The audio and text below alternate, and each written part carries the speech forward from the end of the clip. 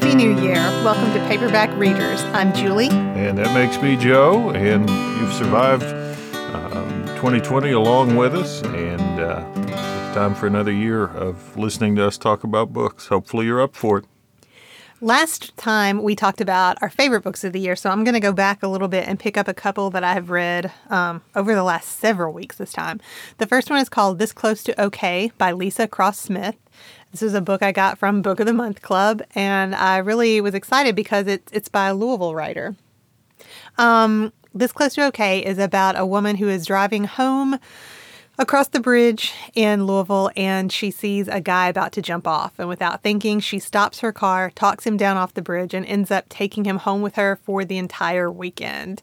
And then the story goes through the secrets that both of them are holding on to and the changes that both of them need to make. So it was just a really interesting premise. It was a really interesting book to read. Then I read Never Can Say Goodbye by Sari Baton. I ordered this from The Strand in New York. We visited it when we were in New York a couple years ago and just really loved it. I bought the first essay collection in this little series when I was there.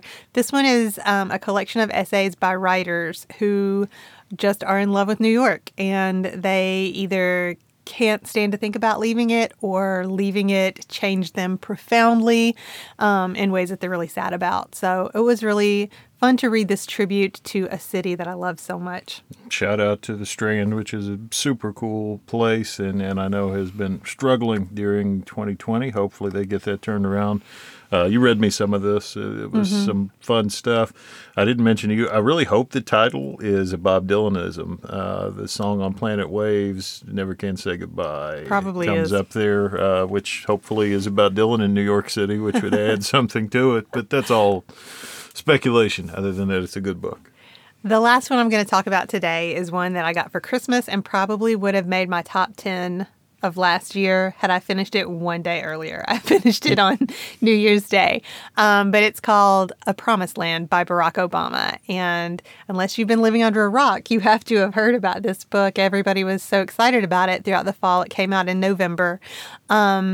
I had read his other two books. You had gotten me to read them. What are the names of the other two books again? It's been years.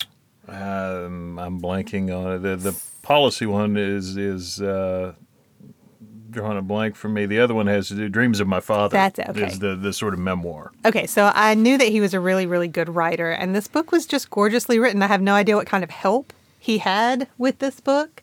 I know that he in the book talks about writing it longhand on his legal pads and then transcribing and editing. So it seems like he did a lot of the work for it himself.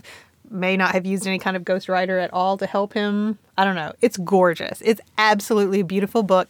And as I read it,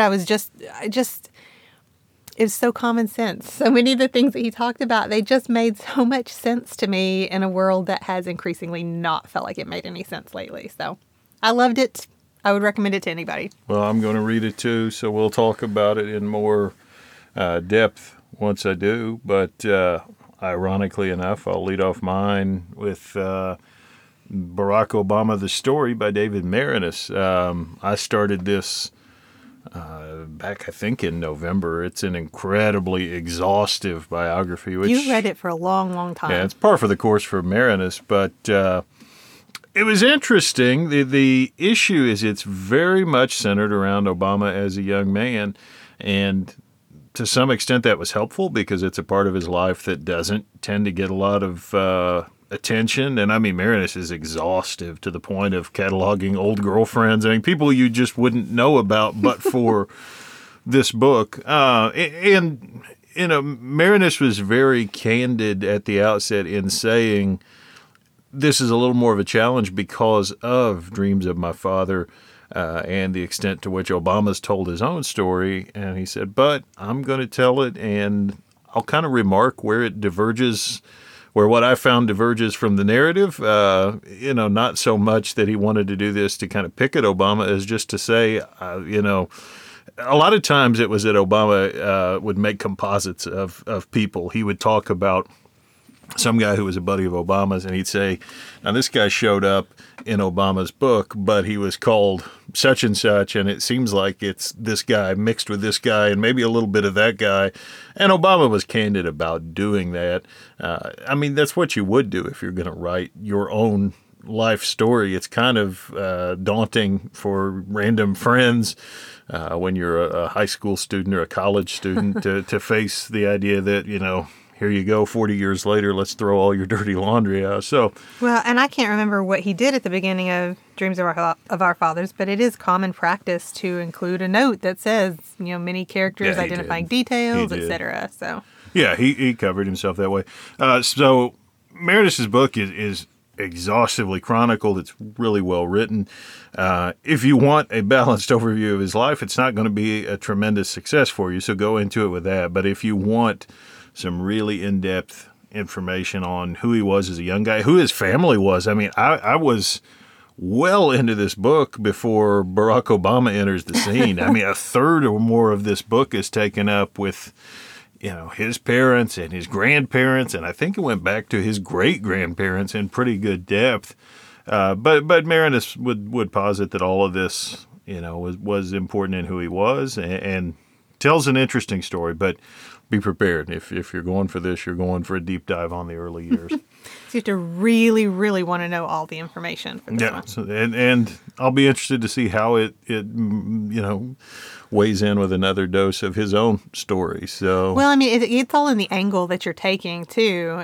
In A Promised Land, Obama's goal was not to write exhaustively about his own life. It focuses on that first term of his presidency and on what led up to that. So it's a lot about policy, and it's a lot about his own thoughts and reasoning for why he made the decisions that he did. He talked about some of the decisions that he made that I personally questioned at the time. And as he explained it, I was like, oh, well, even if I don't still agree, I get what you were talking about. I just, you know, I liked seeing puzzle pieces click together. Well, maybe that would be a gratifying thing about the memoir process is the chance to say, hey, you thought I was a rockhead. Here's what I was trying to do. Yeah, I found that, and the tone all the way through was just very measured, very calm. So I appreciated the inside look. So I'll go straight from that into the other political books I read that were interesting. Rage by Bob Woodward. I talked about it. I had been reading it. It was all I thought it would be. It was the book I set out to get when I checked out Fear by Accident from the library, which was more about Trump's first 2 years as president, whereas Rage was the 2020 book that Woodward made a mini crap storm when the word came out that Trump had told him back in March that he knew COVID-19 was a really big deal. And Woodward sat on this for months before that became public. Ended up not really making a lot of difference what he did say when. But even more than Fear, Rage was incredibly compelling to get more of the inside details with Fauci and Trump and all the players in the COVID stuff. The last 100 to 200 pages of the book, he was really mining some territory that, as far as I can tell, nobody else has really gotten into in book form. So super interesting. Bob Woodward, just tip of the hat to him. And on the other side of the scale, Mitch Please by Matt Jones. If you're a Kentucky person, you have some frame of reference for Matt Jones.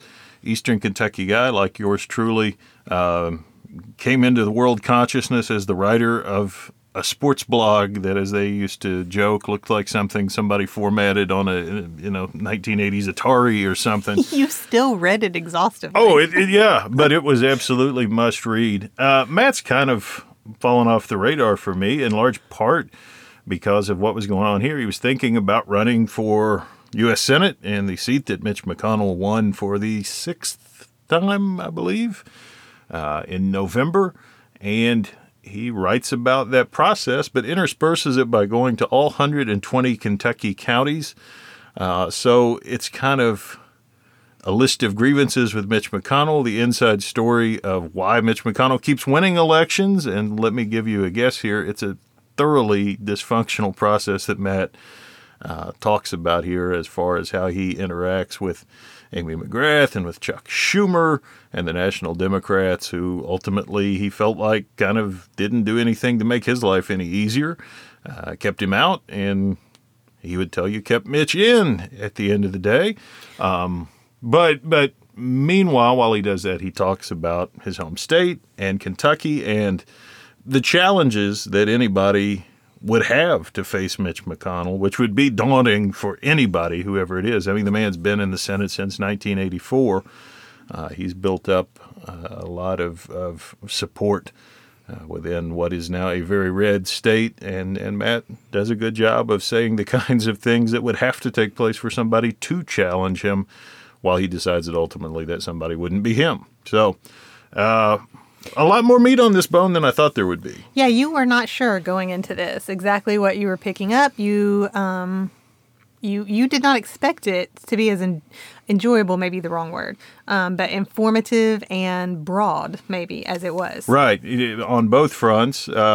I very nearly didn't get it from the library. That was the book that I went to check out, and they gave my book to somebody else who pulled back into the parking lot and was like, "We didn't want this book," So anyway, I love your Warren County Public Library, even though it's iffy at times. But thank you anyway for helping me get a hold of this. That is the only problem that you have had with them. Yeah, they've been remarkable, and that one worked out too. So that was the heavy lifting. I read a baseball book called Before the Glory by a guy named Billy Staples. Billy Staples talked with about 20 different former players, kind of told the stories of adversity in their lives. And it would be, people who came from poor backgrounds. He talked with Monty Irvin, so some of the early African-American ball players, and the things they went through and how baseball helped them overcome difficult issues in their lives. Fun little inspiring book. Enjoyed it. The others I read, Billy Ball by Dale Tafoya, talks about Billy Martin and the Oakland A's. Martin's the kind of guy you won't see anymore. In 1980, he managed the A's. An alcoholic who got into fights with people all the time. I mean, nowadays I don't think people would hire him to manage a McDonald's, but he managed many baseball teams very well before he died in a car accident in 1989. Big Sexy by Bartolo Colon. The title offended our 8-year-old deeply. You listened to this on audiobook, and no one had any choice but to listen to him keep referring to himself as Big Sexy. So. Well, Bartolo is a character. If you are not familiar with him, visualize somebody's like rotund, out-of-shape uncle who happened to pitch in the major leagues until he was like 48. Bartolo hit a home run in his 40s, which is one of the most purely joyful things I've ever seen in life. It still just makes me smile to think about it. And his story was a fun one. And a book called Madness by a guy named Mark Mailer, where he talked about the 10 greatest, in his opinion, NCAA basketball championship games. All were fun. None were especially heavyweight, so we've mentioned them. We can move on to other things. You read a lot more than I did over these past several weeks because you were doing everything you could to hit your 100. I did. About 5 o'clock on December the 31st, I finished Mitch Please and arrived at the mark. But how many books did you read again? 4,802? I read 130. Yeah. Yeah, that's still more than 100. Maybe a couple more. I stopped counting at 130. Based on your math, you lost the ability to work that high, but you read them anyway, daggone it. Oh, okay. So today, what we're going to talk about together is a little bit different. It's a section of books that we've read. We're going to talk about an author who's a favorite for both of us. And this author came back to our attention recently as Joe got a subscription to Masterclass for Christmas. Indeed, I did. Talk about what Masterclass is? A Masterclass, the idea is you take these little brief video-based classes from someone who is, as they would put it, a master, whether it is in writing, whether it is in cooking, whether it is in playing the guitar. And the idea being that over a couple dozen of these brief video classes with supporting materials, you learn something about what makes Malcolm Gladwell a great writer, Steve Martin a great comedian, Tom Morello a great guitar player, fill in the blank. Those are actual real examples from their catalog. Something I'd always kind of kicked around is like, this might be fun. So now I'm experiencing it. And the class that you started with was Malcolm Gladwell's, who is a favorite of both of us. Let's talk about first what does he, because he is one of the most eclectic, unique, and interesting writers that I've ever read. So how would you describe, what does he write? Well, you're going to say eclectic and unique. Let's start with the guy. I mean, he's Okay. a like part Canadian, part Jamaican guy who looks kind of like Sideshow Bob from The Simpsons, except thinner and with his glasses on. He's so different. He's so different in everything. But he is so interesting, and maybe, okay, then this is high praise because you love his books. I do. Love his books. Yeah. But you might like his podcast even more. Yeah, that was kind of a revelation, and it makes him a natural for something like Masterclass. It's called Revisionist History. Yeah, that's one. He has another one now. I've only ever listened to that one. The other one has to do with songs. I'm blanking on the name of it. I've listened to a few episodes of it. It's that brilliant, sounds too. perfect for you. Of course, it probably came out of the Great Revisionist History one where he stopped loving her today, and I can't even talk about it. It's so dang good. But anyway. Okay, so Malcolm Gladwell, Yeah. he's a columnist, and he was a columnist, he may still be, for The New Yorker. Mm-hmm. And so when we say, what does he write? The answer really is whatever he feels like, whatever catches his interest. And the big thing about him that makes his books really fun to write, because honestly, when I look at what his books are about, I have not wanted to read any single one of them. The descriptions of them don't feel like anything that I would be interested in.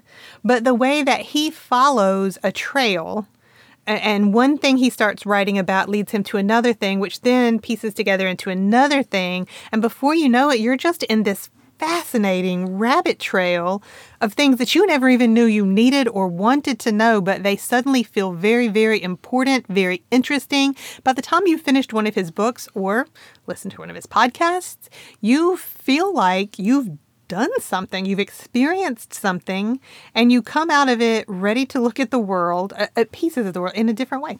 Well, and that's really a good way of explaining it.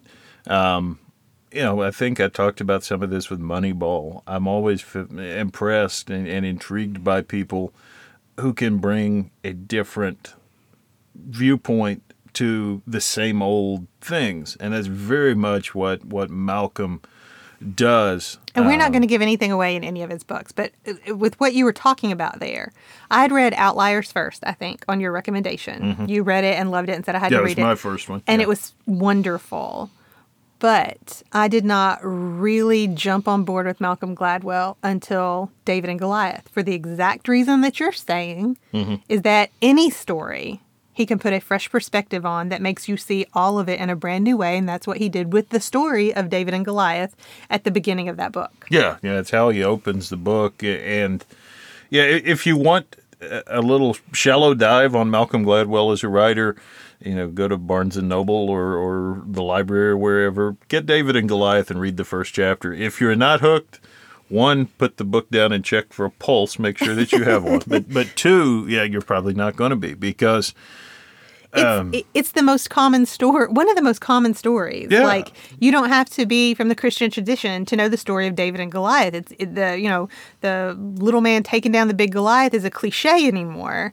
And Gladwell deconstructed it and put a new spin on it in a way that made me think, okay, I will not put this book down. I want to see where you're taking this idea. Right, because in re-examining an old story and seeing it with new eyes, one, we come to a different, and I would argue superior understanding of the old material, and two, we can take what we learned there and turn it on everything else, which is what he does with the rest of David and Goliath. It's a story about underdogs. It's how do underdogs find strength in the very nature of being underdogs? What makes massive favorites, gargantuans, U.S. Steel, the New York Yankees, Goliath, suddenly beatable? What are the inherent issues in strength and weakness, or should I say in our understanding or misunderstanding of strength and weakness, that render it an incomplete portrait, and what can we learn from that? Outliers was along the same kind of lines. He's talking about success. Outliers being if there's a continuum of human behavior, what makes, or human activity, what makes people wildly successful? The big idea that comes out of Outliers is the whole 10,000 hour hypothesis, that if you want to become masterful at something, you need to do it for roughly 10,000 hours. Now, that number, he's quick to say, is not sacred, but the level of experience you achieve over that really, he felt like across many, many fields kind of stood out as a universal, this is the point. If this is your thing, spend 10,000 hours on it, and then you'll be probably as good as you're ever going to be at it. So, which the first time I heard that, I just laughed at. But the more you think about it, I mean, that's true. We don't have a ton of overnight successes. We have people who put in the time working and practicing. Malcolm Gladwell's books, again, like I said, I was a slow convert, but I really love the way that, like in the masterclass, he talks about how he stays curious, and that curiosity comes through in every single book in a way that by the time Talking to Strangers is the last one, right? It is, correct. And I got it for you for something, birthday or something. Yeah. And I remember after a couple weeks saying to you, have you not read it yet? I want to read it. Hurry up. I think you ended up liking that one even more than I did. But like I say, in the beginning, I was just reading because you made me, and now I'm pushing you to finish your own book so that I can get it. Because he's just that kind of a writer.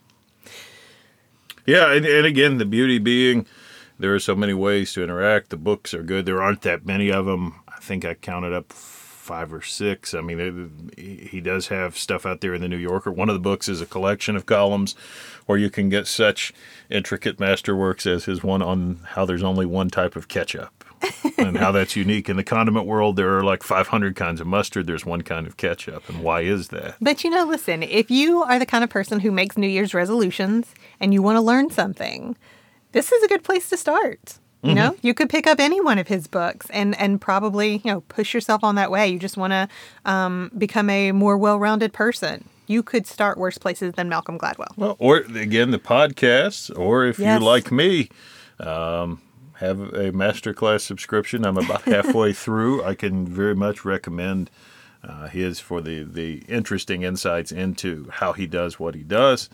I think if you're curious about anything, you'll find something there to make it worth your while. Yeah, absolutely. So that's what we know in 2021.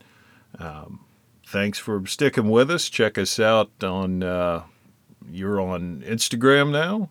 Yeah, we have an Instagram account at Paperback Readers Pod. And we're on Twitter. I believe it's Pback Readers Pod because you can't fit all those characters in. So the letter P, Back Readers Pod. Stop laughing. You can always email us at paperbackreaderspod@gmail.com and let us know how you're starting your new year of reading. Thank you again for joining us into our second season. May it be a happy 2021 for everybody, and for goodness sake, keep reading.